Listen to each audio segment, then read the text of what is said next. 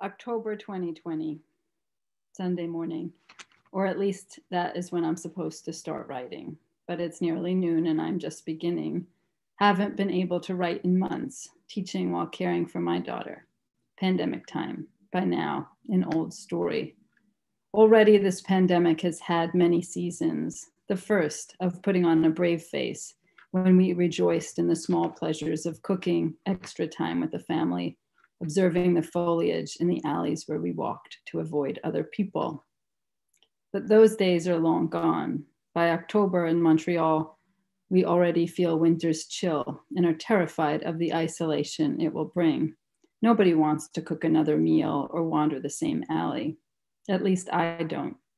Until I returned to quarantine after visiting my father in a New York hospital where he was thankfully only tending a resected intestine and not dying of COVID. When I come back from my 3-week-long masked vigil by his bedside, even the blooming weeds of the shit-stained alley start to look good again.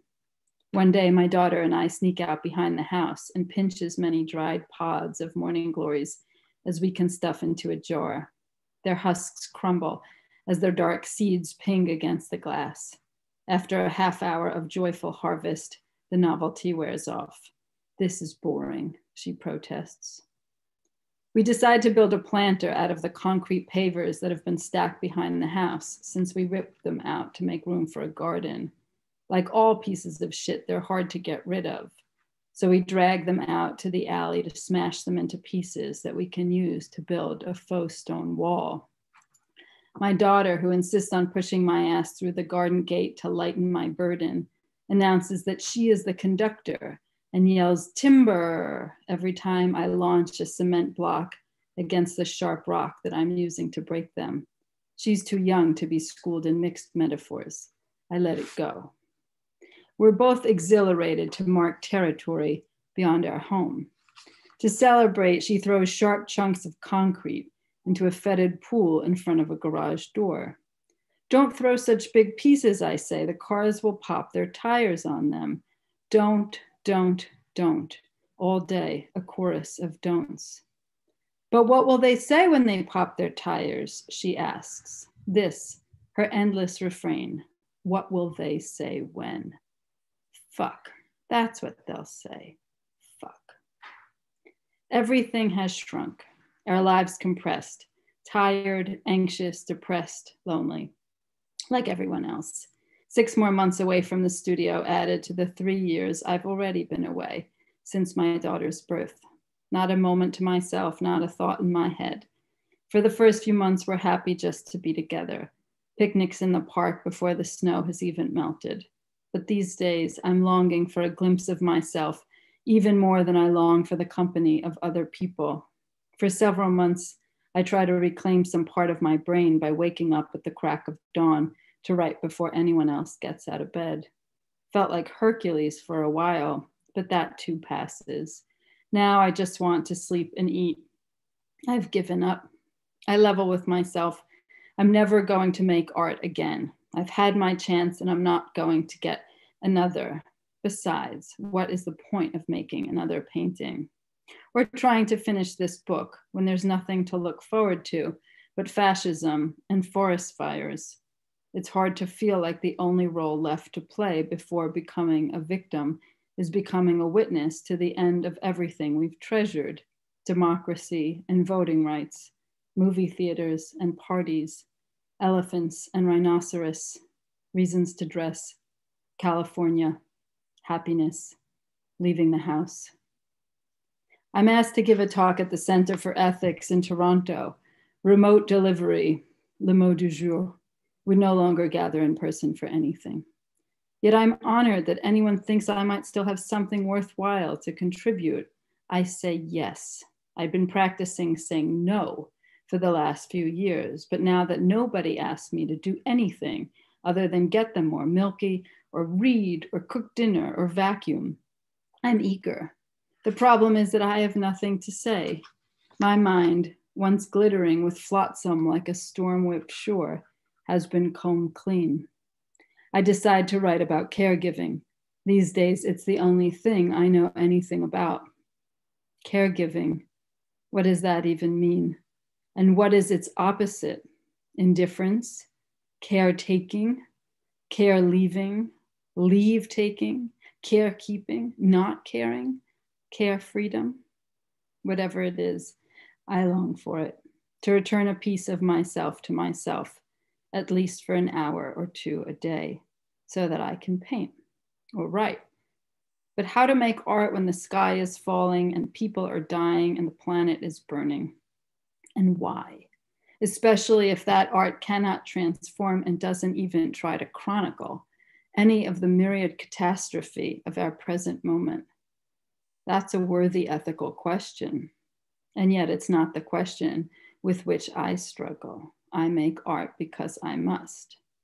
What I want to consider in this admittedly most roundabout way possible is the relation between the ethical imperative of caregiving as I understand it and the personal, perhaps even selfish imperative of making art, especially in times of crisis. How, in other words, can we immerse ourselves in the responsibilities of caregiving while still finding the mental and emotional space, let alone time, to be carefree in our creative expressions? To do so, I will look towards the examples of a few women artists whose work embodies both an ethic and aesthetic of care.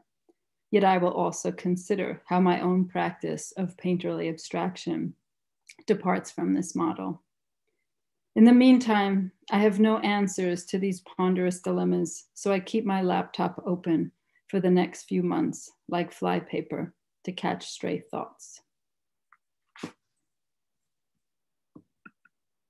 Just gonna share my screen now.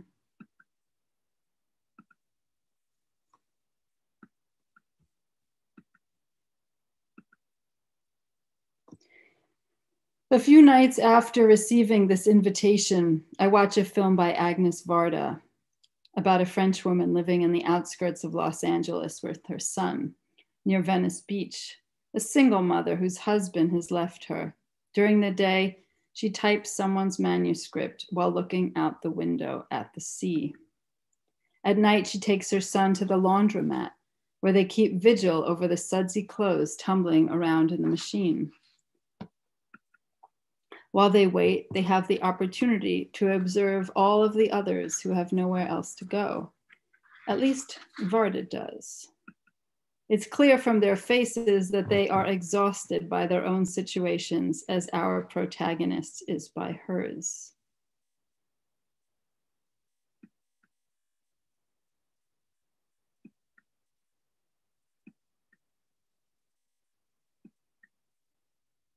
In another scene, mother and son search through the trash outside the complex of sea shanties where they live.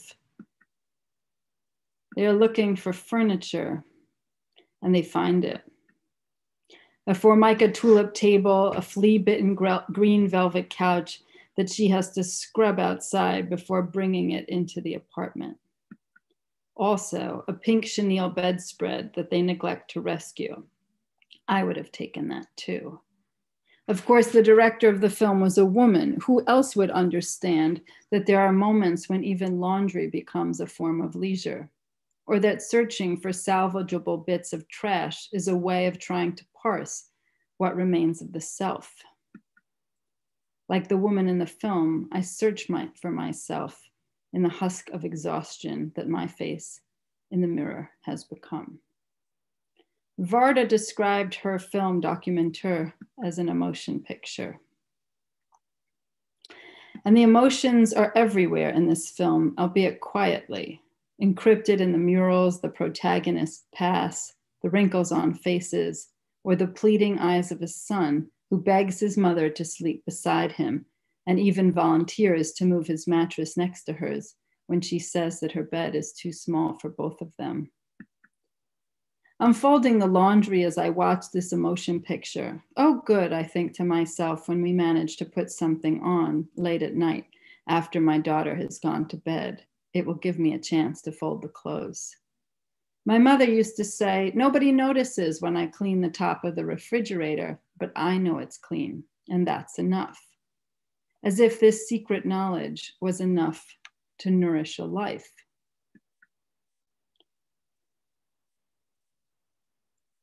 Maybe these fragments are my talk on caregiving, all the kinds I'm doing and not doing. I should probably research the subject more formally and incorporate insights from others, but I don't have the time. If I had the time, I wouldn't be folding the laundry while watching this movie. Or am I watching this movie while folding the laundry? What is foreground and what is background in this life of endless tasks? When I was a child, my father enlisted my sister and I to surprise my mother with a vacuum for Mother's Day. What a shitty gift, she said when we presented it to her. Decades later, my father buys me a vacuum as a housewarming gift.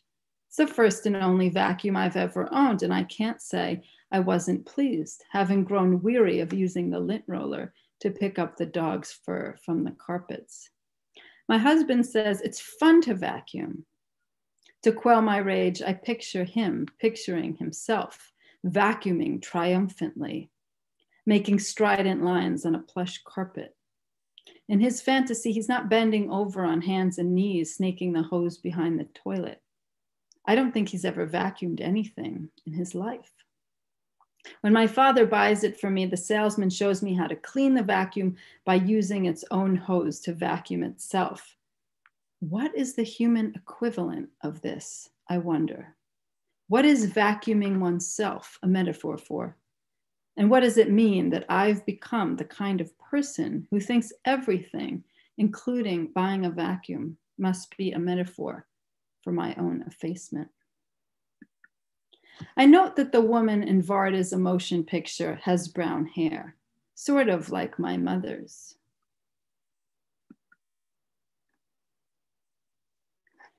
I'm blonde, or at least I used to be, but now my head is almost completely brown, which at my age, I guess I should count as a victory. But I've been blonde for so long that every time I look in the mirror, I'm startled by the appearance of the person who looks back. She's older than I've ever been, and plainer. She resembles my mother, but shorn of her mysterious beauty. I look at my mother's picture, I look at the lady in the emotion picture, and I try to imagine how I will look after I have to snip off the last bits of blonde in the mirror. Different, but maybe not terrible. All of these dead ends are just reminders of a life that no longer is. Younger selves and their illusions are a burden, dead weight. I don't need to carry them anymore. My 3-year-old daughter thinks otherwise. Bursting into the bathroom after I've just emerged from the shower, she demands, "Why do you have such brown hair? Looks like the brown hair overtook the blonde hair." 1 point for vocabulary and 1 demerit for defamation. Overtook, overtaken. I marvel at how such a small child knows so many big words. I guess that's what happens when you spend all of your time in the company of adults overtaken by their own emotion pictures, subsumed. I guess I will have to demonstrate that word to her by drowning. Back in the years when I took care of my own mom when she was dying, I used to think about writing a book on queer artists and the old world mothers from whom they could not separate. There'd be a chapter on Andy Warhol, who lived with his mother in his Upper East Side townhouse, had her do all the penmanship on his early illustrations, stuck her in one of his home movies, and then couldn't be bothered to go to her funeral. And then a chapter on Roland Barthes, who also lived with his mother for decades. After she died, Barthes searched for and nearly couldn't find a photograph that did justice to who she was. At last, he found it, but like all images, it just filled the absence with more loss. The process of searching for the photograph unleashed a desire, or rather a need for him, the greatest theorist of his day, to consider photography as a signifying system dependent on both love and death. So he wrote Camera Lucida, Reflections on Photography, a book I teach religiously every year in a course called Poetics of the Image. Like the book of fragments from which this talk is borrowed, It is one part diary of mourning and one part love letter to one's mother, concealed in a meditation on art. The last chapter of this book that may never be completed is a chapter on filmmaker Chantal Akerman, who made Jeanne Dielman, the most important feminist film in the history of cinema. As is well known, Akerman's mother, Natalia, survived Auschwitz, and in a certain light, one can detect the legacy of this inherited trauma imprinted on every frame that Akerman ever shot. When Akerman killed herself soon after her mother died, it was impossible for those of us who loved her, even distantly, not to consider the influence of one event on the other. Was it because Akerman could not live without Nellie that she killed herself? Or was it because Akerman was finally free to kill herself because she could no longer cause Nellie any pain? After all, Akerman had been contemplating suicide since her very first film, Saute ma ville, which she made while still a teenager in 1968. I'm haunted by these questions, by the mortal coils that entangle us with our mothers, even after their deaths. When my friend Perry's mother died, he was already a middle-aged man counting to the years until he might be free of his father's nefarious influence as well. Yet he described the feeling of bereavement and abandonment by saying it was as if the world had no top. I've often wondered exactly what he meant by this striking image of a topless world. Was it a feeling of weightlessness that comes with the sudden absence of gravity, an exhilarating sense of freedom, or a terrifying sense that he might just float away, rootless and unrecognizable, into the time and space of non-belonging? I've been drifting in this topless world for over a decade now, and yet in the last few years, my personal stakes in it have changed.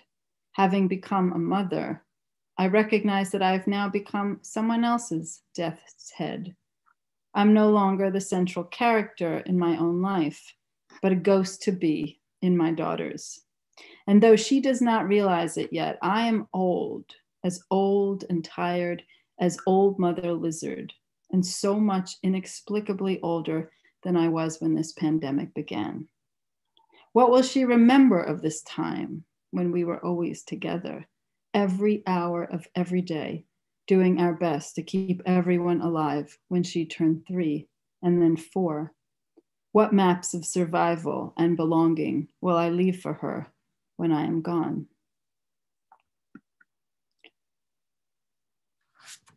I no longer have my own mother to turn and ask these questions about how to be while also being for another.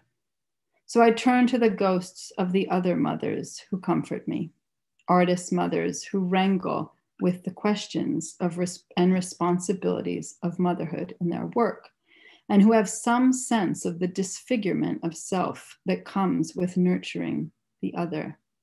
Aside from Sylvia Plath, I'm interested in stories that don't end with a woman's head in the oven.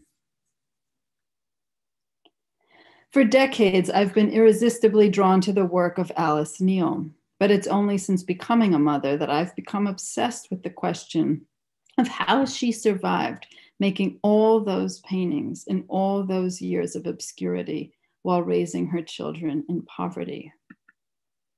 The answer is simple. She had no other choice. Painting was an obsession for Neel, and it was unthinkable for her to give it up. But how did she do it? Neel painted the people in her expansive community with an acuity and empathy that it seems only a mother could have. But perhaps this perception is just a projection of my own mother delusions. Neel herself, who was once described as painting like a man, rejected not only this implicitly demeaning assertion, but the very notion of gendered painting. I don't feel that there is definite female painting, she said. I don't feel that you could tell a man's painting from a woman's painting. But how else to understand the visceral sense of recognition that defines not only Neel's portraits of young mothers, including her own daughters-in-law? who stare out at the formidable woman behind the easel with a sense of overwhelm that is so poignantly discernible to anyone who has experienced both the wonder and terror of keeping another being alive beyond the safety of one's womb. I wonder, what did Neil's young daughters-in-law make of their unconventional matriarch? A bohemian communist who had married a Cuban painter and moved to Havana, who lost her first child, a daughter, a month before her infant's first birthday, and then lost her second daughter when her husband kidnapped her back to Cuba. This woman, who had 4 children with 3 different men, who raised the only 2 she got to keep in such poverty that the older one nearly went blind from nutritional deficiencies. Although utterly devoted to her art, Neil was rightfully convinced that she was the best portrait painter alive. I persist in believing that Neil's vision is inextricable from her mothering of both paintings and children. Mothering is more than a recurring motif in Neil's work. It's a way of seeing. In her images of women, Neil offers a way of understanding that the body is a changeling vessel, sometimes bloated, sometimes tired, always anxiously attuned to the other's gaze, and always in the thick of relationality, even when alone. Neil offers no sanitized, idealized image of mother and child, in which the physical and emotional labor of raising a child has been rendered as immaculate as Mary's conception. That much is explicit in her early expressionist painting, Degenerate Madonna. Yet Neil envisions not just the mother, but all of her others in their vulnerability and ragged perseverance. Her famous blue paint line limning the gestural idiosyncrasy they adopt in order to survive. Neil's portraits offer a way of understanding the other's intimate relation to the self, as well as our inevitable estrangement from each other and from ourselves. It is as if Neil's paintings return the mother's occluded point of view to the scene in front of the mirror that Jacques Lacan famously analyzes in his essay on the primary development of the ego through the mediation of the child's reflected image. In Lacan's count of the mirror stage, the infant finally comes to recognize himself after being held up by his mother in front of the mirror for many months. The resulting revelation of the startling coherence and comeliness of his surprisingly bounded self catalyzes the development of the ego. That's me. I am that. And the less euphoric, but no less significant accompanying revelation that I am also not that, by which he means primarily her, the mother, to whom he was once not only bounded, but of. But as we all know, recognition of oneself in an image is fraught business. For although the infant appears to himself in the mirror far more ideal and incorporated than the overwhelming chaos of sensation that he experiences, the mirror's mediating force cleaves the very ego it births. To be one with one's image is to be both doubled and divided, identifying and disidentifying, enselved in and enslaved by one's reflection. In other words, inevitably othered. Thus, for Lacan, the primary recognition of the self is simultaneous with the discovery of one's alienation from it, lack, and the perennial loss of psychic unity this entails. But what does this well-worn psychoanalytic scene and its tropes have to do with Alice Neel? Well, I'll tell you. Lacan forgets about, or maybe is just not interested in, the mother holding up the infant and what she sees in the euphoric scene of egoic recognition unfolding in her arms. Neel doesn't forget. Because the mother doesn't just disappear, even though the child may become blinded to her in his harrowing drama of self-recognition. The mother sees. She watches the other shed the carapace of her skin and try on the contours of their new self. This other, who was once and will always remain a part of herself, however estranged or distant they may become, kneels there behind the mirror, which is also her easel, the suddenly invisible support that has staged the scene and then disappeared from its frame so that the other can have this essential encounter with himself, can be and become. In Mother and Child, as well as in nearly all of her portraits, Alice becomes the mirror into which her subjects look. Alice sees her daughter-in-law, Nancy, fellow mother, artist, and most intimate friend, and paints her in a way that recognizes the renewed drama and crisis of self-recognition that motherhood brings. For it's not only the infant who gazes into the mirror and is surprised to encounter such an uncannily bounded self when the twin demands of the changeling body and subsumed mind have rendered the experience of being borderless. It is also me, Mama. Yet the tragedy for the child, by which I mean for me, is that by the time you notice she is still there, this mother from whom you have triumphantly separated and then could no longer see, she's old and tired and has become invisible to everyone else except to you, to whom she appears as a death's head, tolling the bell of your own mortality. And that's when the mother's insistence on seeing herself becomes not an act of vanity, as all the old painters dismissed women looking at themselves in the mirror, but an act of salvation.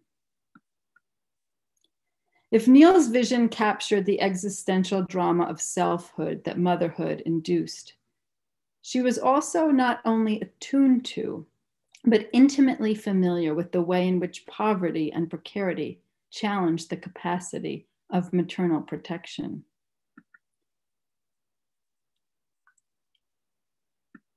In her early paintings of mothers and their children in her community in Spanish Harlem, Neil's palette has not yet achieved the New World Easter egg clarity that define her portraits of the New Left and its fellow travelers. Take, for instance, this mother, pictured here holding on to only 3 of her 5 children, not long after her husband, Carlos, was afflicted with TB in one of the worst epidemics in the city. If Neil's painting captures this family empathetically, it's not the concern of an outsider curiously peering in on the plight of the ethnic poor. Carlos Negron, pictured here, was the brother of Neil's lover, Jose Santiago Negron, a Puerto Rican nightclub singer and guitarist with whom she moved from Greenwich Village to Spanish Harlem after they had a son, Richard. Here they are in bed together. Although they never married, Jose was already married to another woman with another family and left Neil with Richard when the child was very small. That makes this enshadowed Spanish family her enshadowed Spanish family.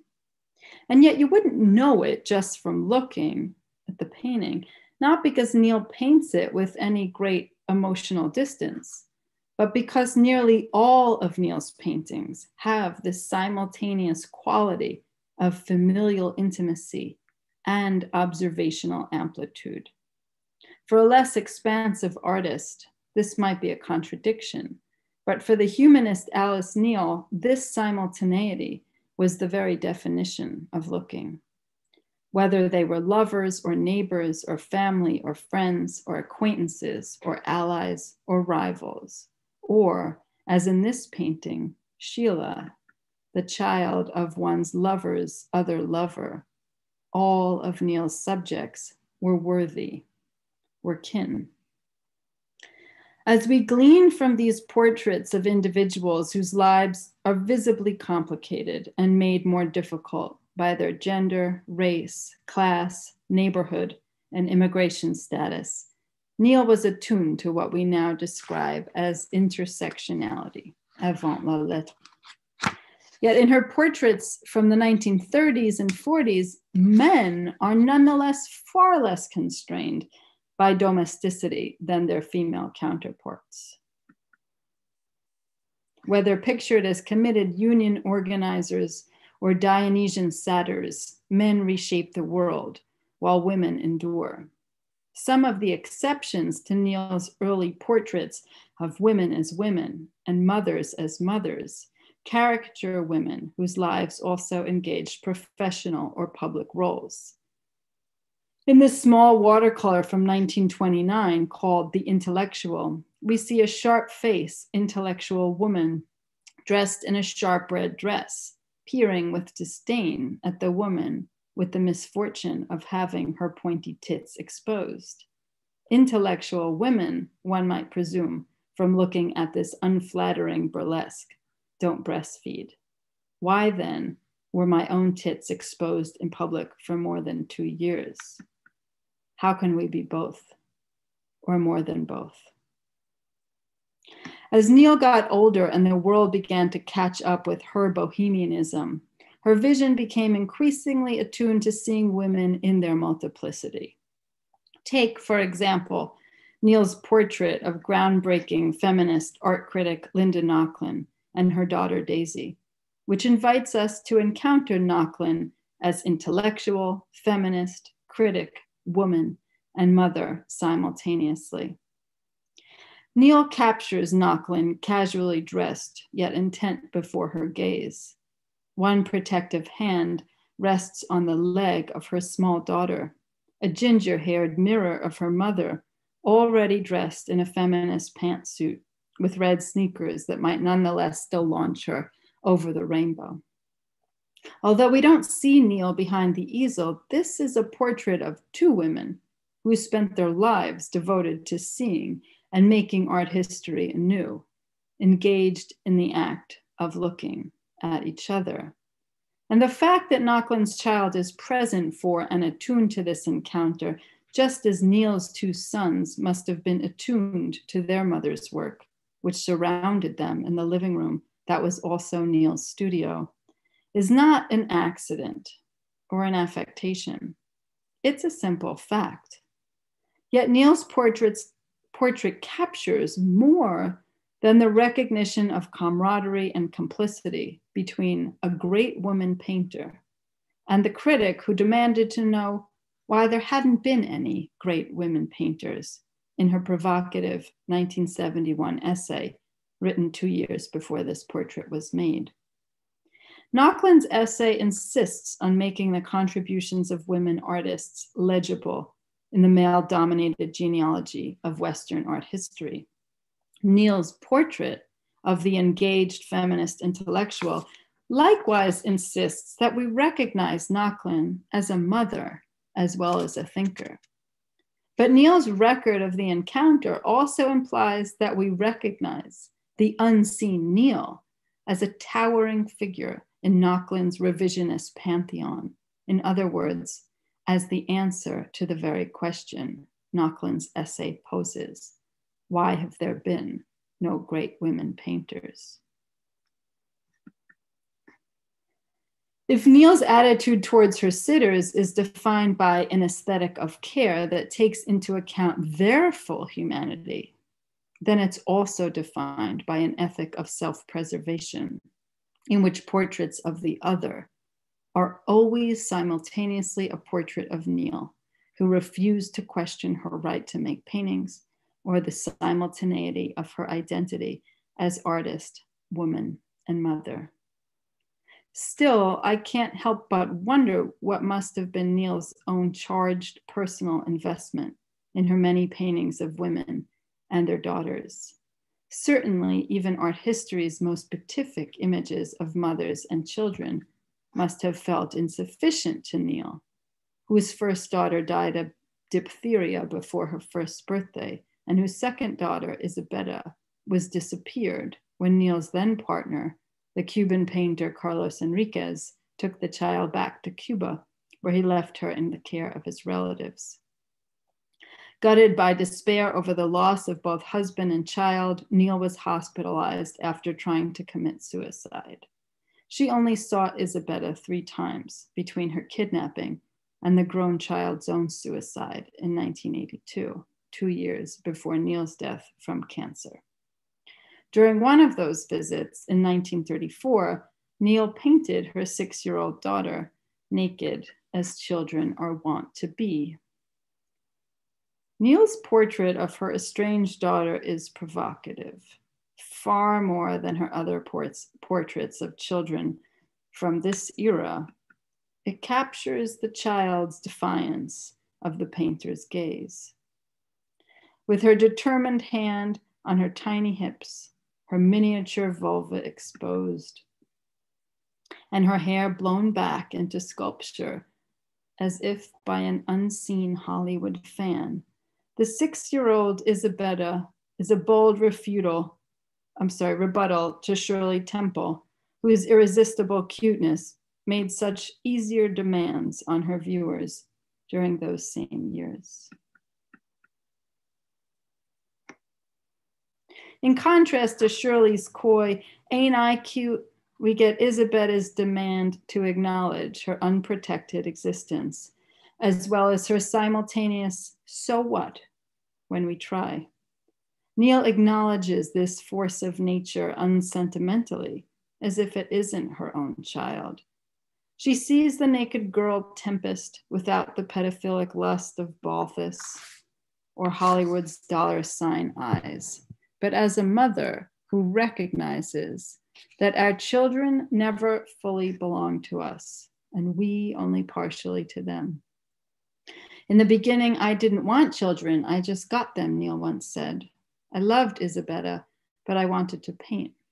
Years later, Neil supposedly failed to recognize the adult Isabella when she sat in the front row of a lecture her mother was giving. What Neil doesn't capture in this portrait, and what she seemed to have missed later, was not her daughter's invulnerability to the painter's gaze, which she gets, but her vulnerability to the absence of her mother's look. As a dear friend whose mother is also an artist once said to me, her art was my primal wound. I am as haunted by this picture as I am by her words. I wanted my daughter. I wanted her so badly that I kept trying to have her at 40 after 4 miscarriages, but I also wanted to paint, and I still do. In Neil's portrait of mother and daughter, Carmen and Judy, we are again confronted by a daughter's exposed genitals, but this almost excruciatingly tender portrait of maternal love and filial need presents both a topless and a bottomless worldview, as the infant's exposed pudendum is mirrored by the mother's exposed breast, so the child's hunger is answered by the mother's sustenance. But this painting also suggests the limits of this synchronicity. The disabled child's need is endless, while the mother's ability to provide is inevitably hemmed in by her own mortality.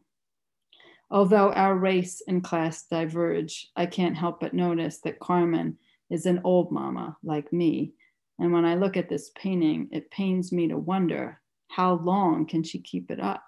How long can we shelter this vulnerability? But you don't need to be a mother to feel the insatiability of need and the heartbreaking insufficiency of the mortal body that Neil captures. Care is not the same as possession, and it's certainly no guarantee of protection. As Neil knew so well, sometimes they slip away from you, even become unknown. As the brilliant critic Hilton Als writes, the point is that Neil understood Carmen and Judy. Carmen, a Haitian cleaning woman, took care of Neil's home and babysat for her daughter-in-law, Nancy. with the beatific look on Carmen's face, the look of the afflicted who feel it is morally offensive to show the world their affliction, she shows herself to Neil as her mentally challenged child looks up at the figure she cannot help but love. There is not one of us who has not been Judy, Alice writes. Life has harmed us, injured the brain and heart, and yet there is the softness of the woman who holds us. As she does so, we imagine she holds up the world too. Judy's pudendum, Carmen's breast. These are the targets that men zero in on in many, many paintings and books and in life to establish their sovereignty. But what if you took that guy out of the picture? What if the conversation was between two women who shared to some degree a different but still intense interest in the child? That's what Neil depicts in this painting too, the private space of women talking to each other about their bodies and their female children's bodies. There's not one of us who has not been Judy, writes the famed Black male queer writer and critic. Neil's portraits of motherhood are not just portraits of mothers for other mothers, and certainly not just other white women. They're portraits of relationality that speak to and include us all. Endless need and poignant insufficiency, multiplicity and defiant self-reliance, self-fashioning and its visible seams, intimate entwining, solitude in togetherness, the self and the other that we perceive in the mirror. If Neil's vision of complex personhood was indelibly impacted by her own maternal loss, then perhaps this intimate estrangement is what makes room for us and allows us our simultaneous identification and disidentification with her subjects. We are all Judy. None of us are Judy. Only Judy is Judy. And we only know Judy through Carmen's love for her, which is to say, not at all, which is only a part of what Alice Neel gives us here. A face that only a mother could love was every face that Neel painted and every pudenda. Neel's irradiating eye is not only legible in her portraits of mothers and children, it's there throughout her oeuvre. Let's look, for instance, at Neel's haunting, unfinished portrait of James Hunter, Black draftee, from 1965. Neel never completed the painting because Hunter never returned to her studio for a second sitting. As little is known of him beyond his appearance on Neel's canvas, one can only presume that he was sent off to Vietnam and perhaps did not return. Although his face is exquisitely rendered, the unfinished state of the canvas speaks to how much we don't know about him. Indeed, all we do know about him is that he's a young man, a draftee, and a Black man whose control over his own body has been colonized by the deeply racist military state of America. His expression registers poignantly, but his body is quite literally missing in action. Like the presence of Nauckland's daughter in the previous portrait, this absence is not an affectation, but a fact. And Neel doesn't try to fill in the gaps or the missing body. Instead, she allows it to register as a sign of the chasm between what we see and what we understand. Neel's painting acknowledges that his life is larger and more complex than any frame the artist could put around it, but also that his body has been effaced, not just by her paintbrush, but by history. People come first, as the current title of the show of Neel's work at the Metropolitan Museum attests, but people are more than we can ever know or need them to be. We are all disappearing in the way of all flesh, but we are not all James Hunter. We are not all casualties of state violence. Some of us get to live. And Neel's recognitions of these limits and distinction is part of her aesthetics of care. Combing the shores where desire becomes stranded, I collect these mother visions like bits of sea glass, some still sharp enough to cut, none quite translucent enough to see. Who am I? And how to find the time to make the work that I alone am convinced I have been put here to make. I'm not the first harried mother to become obsessed with the ordeals of other mothers. In the last few months of being pregnant with my daughter, I immerse myself in the literature on motherhood, not the million manuals about how to raise a child properly and get them to sleep. This, I am stupidly convinced, I'll be able to wing. But there had to be literature about how to become a mother without sacrificing being a self. I wasn't interested in self-help books, but in accounts, however gruesome, of women artists who had managed to do it. Photographer and conceptual artist Moira Davey must have been compelled by the same drive to consult the literature. She ended up editing an entire anthology called The Mother Reader, which I devoured in the months leading up to my delivery. Mid-century women with their husbands in graduate school, their babies on their hips, their own talents going fallow. At times, an excruciating read. Well, at least it's not like that anymore, I lie to myself. For in spite of the grand changes that feminism has wrought, the individual lives of many women are still overwhelmed by the responsibilities of caretaking.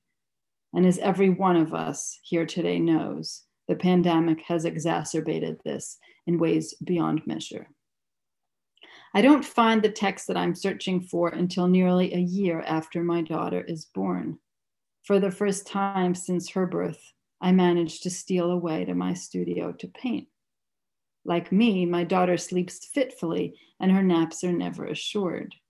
Perhaps I should have read at least one of those damn sleep books that I haughtily regarded with disdain. But there she is, peacefully adrift in an unusually deep sleep. It feels like it's now or never. Before I leave, I subject myself to the detested ritual of suctioning a machine to my breast to pump milk in case she wakes up while I'm gone. After an agonizing half hour of feeling like industrialized livestock, I fill only 2/3 of a bottle. I am old, depleted, worn out. It's as much as I've ever managed to do. I look at it apologetically. My husband says, just go. Once I get there, however, the void awaits. For it's not just the 9 months of her gestation and the first year of her life. By then, I'd been largely absent from the studio for many years during the half-dozen miscarriages that surrounded her birth. Yet out of fear of never painting again, I stubbornly pay rent at my studio during the long periods of my absence. It costs dearly, but not as dearly as what giving it up would cost to my soul. But there I am, back at last, expecting to rediscover the ecstasy of creation, or at least the more reliable agony of it. And instead, there is nothing. I've lost all direction and inspiration, as if my mind has been effaced. Not an idea in my head or an inkling of where to begin. So I sit, staring at the blank walls, waiting for colors to start spreading in my mind and taking shape, as they always eventually do. But this time, the colors don't come. Oh, my precious squandered time, ticking away while I sit waiting. Never one for idle hands, I begin to clean. Even if I am cleaning, I think, at least it is quiet here and I am using my time. I organize the paint cans by color and stack them up into silos. I pull up all the bits of green painter's tape stuck to the floor and sweep great clouds of dust into the center of the room. But the point of having a room of one's own is not merely to clean it. Oh, Mama, it is not enough. It wasn't for you, and it isn't for me. I sit bewildered, lost. Who am I? Will I ever find this part of myself again? I scan the shelves. All my old friends are there, shimmering in the firmament, guiding the way. Neil, de Kooning, Frankenthaler, Mitchell, Rauschenberg. Oh, my people, speak to me. I pull them down from the shelf, expecting to hear the usual commandments through the pages. Yes, let go. Or as my own teacher, Ronnie, always told me, quoting from his own father, do the thing and you shall have the power. Yet as I flip through the pages, what strikes me is the immensity of the gap between their lives and mine. What freedom there is in their strokes. And look at those enormous studios. De Kooning's Hampton's bunker. Mitchell tossing drinks back all those late nights in Monet's garden house where she lived and worked. Or Frankenthaler's studio on 10th Street, the mythical Garden of Eden, if there ever was one. But I know it's not space, it's time. Look what Morris Louis was able to accomplish in the cramped dining room of his DC row house, I remind myself, as my superego incants its favorite admonishment. So many people have done so much more with so much less. But oh, time. The endless hours spent immersed in those canvases, there is no substitute for how it teaches you. Will I never have such freedom again? But come now, I remind myself this is the great myth, and once you buy it, you've all but given up. Even before my child was born, I never had time.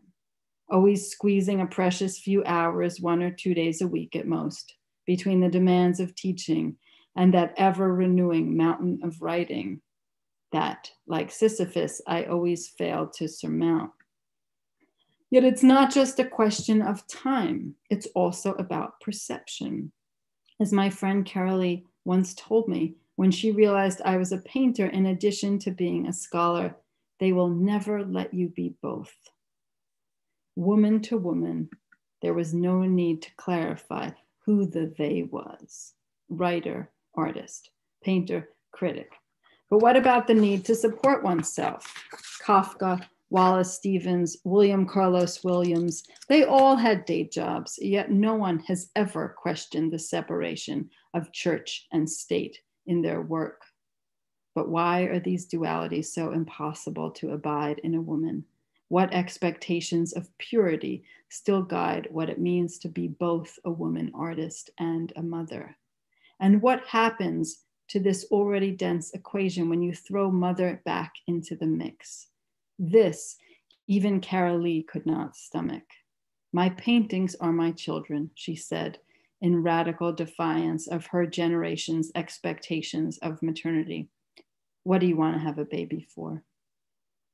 I long to give it all up, the teaching, the criticism, the scholarship, but who's going to pay the bills then? That's my problem. I'm no Alice Neel. I'm not brave enough to jump headlong into poverty. In my paintings, I flirt with precarity, channel the overwhelming sensation of losing my footing in the scarcely controllable waves of chance. But in my life, I'm terrified of drowning. That's when I come upon a poem by Sylvia Plath, nestled in a volume that I've tucked between the art books. Why do I feel compelled to reassure you that I'm not one of those Plath-obsessed women, and she's not my usual muse?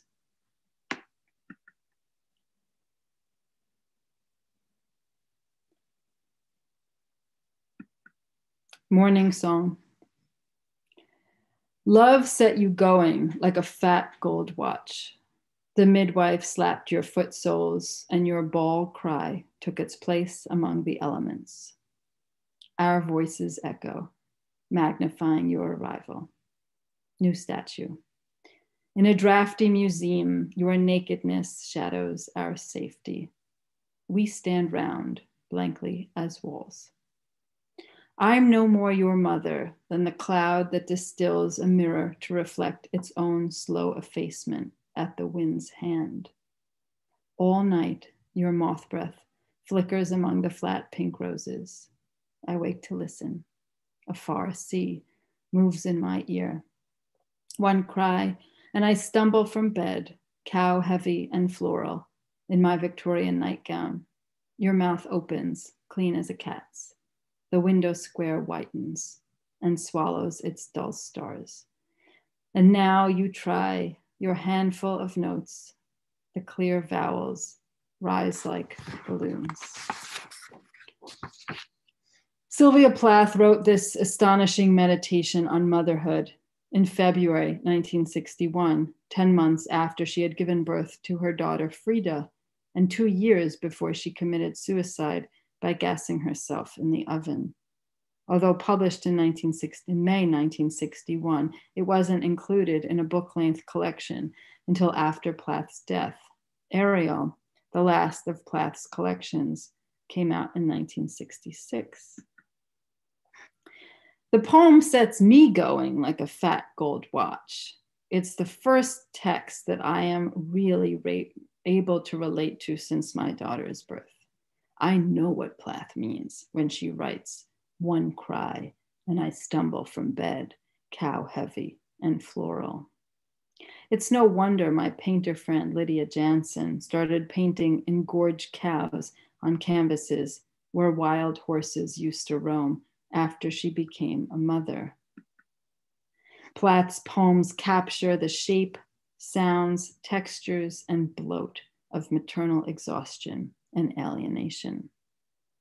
For though they may howl in protest when entering this God-forsaken world, children do immediately take up their place among the elements, their hearts ticking away like a wound-up watch. And stunned as we may be by the naked new statue that's taken up residence in the otherwise staid museums of our lives, it's a mother's job to keep them ticking. And so we wake over and over in an endlessly interrupted night, our ears attuned to every cry, stumble into their room, snap on a light, and watch as the window square whitens and swallows its dull stars. Night blurs into morning. Time melts. The mother feeds the child's endless wound of hunger, the mouth that opens clean as a cat's. As soon as I'm done reading the poem, I impulsively scribble some key phrases from it on my studio wall. I'm no more your mother than. Slow effacement. The wind's hand. A far sea. Cow heavy. Window square. Dull stars. Handful of notes. It's as if these words too have been dispersed by the wind's hand. I'm no more their mother than I am the mother of this talk, which feels even to me as if it has been assembled from fragments blown towards consciousness by the wind's hand. Plath's phrases speak to me. Effacement. I don't realize it until I read the poem, but this word singularly describes my own experience of my life in the last few years. My mind has been scrubbed clean. My personality erased. Plath's morning song has become my own. And for the first time, I realize that I'm mourning my own loss of self. Mourning song. And that effacement is the only thing left for me to paint. For years, I've painted abstractly, abjuring all source material and symbol, but now I decide I will paint these phrases. But how? And what to do with that devastating third stanza? I'm no more your mother than. The cloud that distills a mirror to reflect its own slow effacement at the wind's hand. Even before deciphering, I'll just let you read that, the third stanza. I'm no more your mother than the cloud that distills a mirror to reflect its own slow effacement at the wind's hand. Even before deciphering Plath's metaphors and understanding how the poem works, I feel its acute truth in my body. I'm no more your mother than.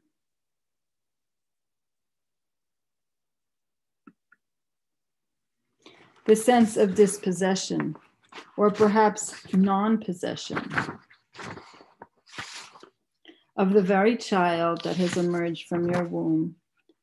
Plath's chilling acknowledgement of primal disidentification refuses the interpolation of motherhood even as she goes through the motions of wake and feed. That's not me. But there's more going on in the poem than the lyrical refutation of motherhood's overtaking of the self. There's also Plath's recognition of the wonder at the child to whom one has given birth, and who, in spite of the fact that they genetically mirror us, effaces their source as much as they reflect it. I'm no more your mother than the cloud that distills a mirror to reflect its own slow effacement at the wind's hand. I parse this metaphor to mean that the mother is like a rain cloud, which has distilled a mirror, i.e. a puddle, in which the disappearance or effacement of the cloud, i.e. the mother, is reflected. And it matters that this effacement of the mother cloud happens by the wind's hand, a natural force beyond human control, with its own changing directions and gustful intensities. But note how that word hand personifies and embodies the wind, and thus attributes some responsibility for the force of the obliterating gale, even as the rest of the stanza abjures both ownership and intention. My friend Pat Batt warned me that my paintings would change after I became a mother. But how, I wanted to know. Like me, she's an abstract painter, a mother, a teacher. But unlike me, she's a minimalist who paints patterns of repeating lines through a grid of string. Oh, I don't know, but it will. You'll see. You won't be able to do what you did before, and you'll have to do something else, she tells me. I'm horrified. To my mind, I've only just discovered an idiom of painting that feels like my own. And having struggled to find it for years, I'm loath to lose it so quickly. After I had Rachel, Pat says, I started painting eggs. There is no way I'm going to start painting eggs. But I wonder, will I return to figuration, that thing I lost so many years ago when I first lost my sense of self? Will I become the next Mary Cassatt or Alice Neal, or another mother who falls from the wall and is convinced that she can't be put back together again?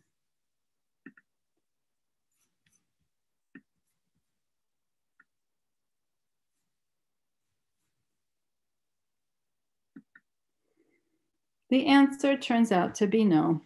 I will not return to figuration, and I will not paint eggs.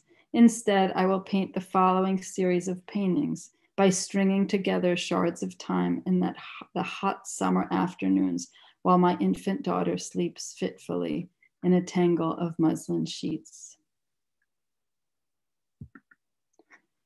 Cow heavy, bloated, round, and pink.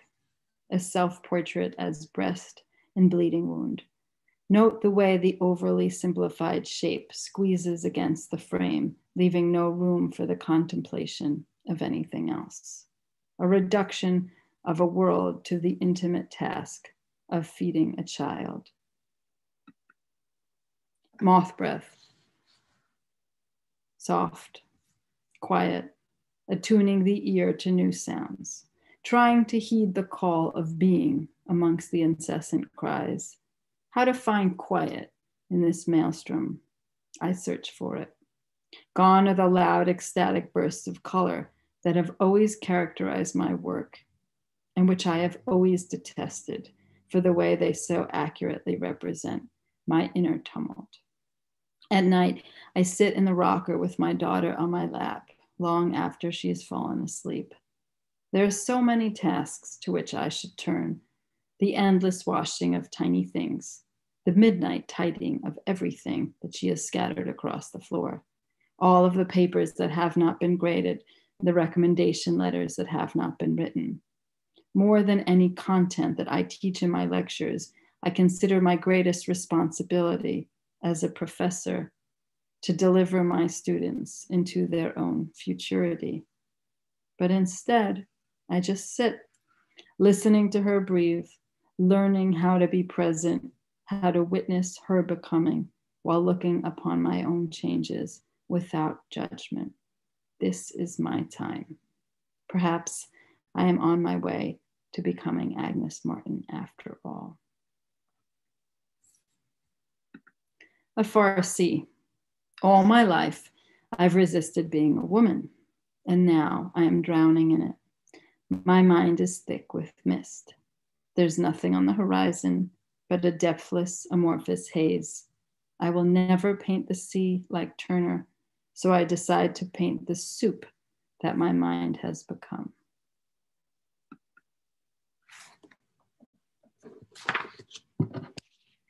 Effacement.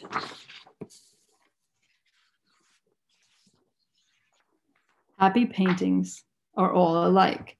Every unhappy painting is unhappy in its own way. This one had 10 ugly, gloppy paintings underneath it, a palimpsest, to use everyone's favorite word, of failure. Finally, it turned. While our baby slept in the next room and America began to seem more and more like Weimar Germany, my husband poured acid on 35mm family slides for an art project he was making. Finally, you're using color, I said, when I saw the chemical explosions on his scalded slides of swimming pools and snowstorms. I was thinking of your paintings, he said, while he defaced an unwitting family's lost archive. So I borrowed it back, turning his memento mori of America into a record of my own slow effacement by the wind's hand. The wind's hand. This is too pretty and easy of a painting to describe what Plath means, but sometimes darlings resist the slaughter. The window square. This is still in collage form. I ordered the stretchers to turn it into a painting 2 years ago, but I haven't yet had time to stretch it, as it takes more hands than I have. But whose hands are those, beckoning us into the gloaming, glimpsed beyond the window square? Don't think for a moment that I don't recognize this hour-long complaint as a symptom of white privilege that it is. I may be as old as Carmen, but our struggles are not the same. In the years when the world forgot that I existed and I didn't have the time to remind anyone otherwise, my friend Pat invited me to show my new paintings at the Third Barn, a space that she and her partner Scott Shirk had converted into a gallery and collaboration space on their farm in Pennsylvania. It was a lifeline, pulling me back from the Farsi where I was drowning. I decided I would show the Plath series and call the exhibition Morning Songs. My husband showed his ravishingly beautiful slideshow, Bird Calls, in a neighboring barn. But there was one painting missing from the series. I had never figured out how to paint that core phrase of that unforgettable third stanza. I laid a stretch of unsized canvas underneath the paintings that I placed on the floor while making my pours. I left it there for several months. When I had finished the series, I looked for the first time at the painting that I had not painted. To my astonishment, it had everything: the window square, the dull stars, the handful of notes rising like balloons. But even more crucially, I was no more its mother than the cloud that distills a mirror to reflect its own slow effacement at the wind's hand. This carelessness became my own aesthetic of care. The painting had made itself, while my thoughts tangled around my daughter's sleeping body, snagging on the question of how I might survive long enough to give us both what we needed. It was all I had left. It was how the freedom crept back in. Thank you.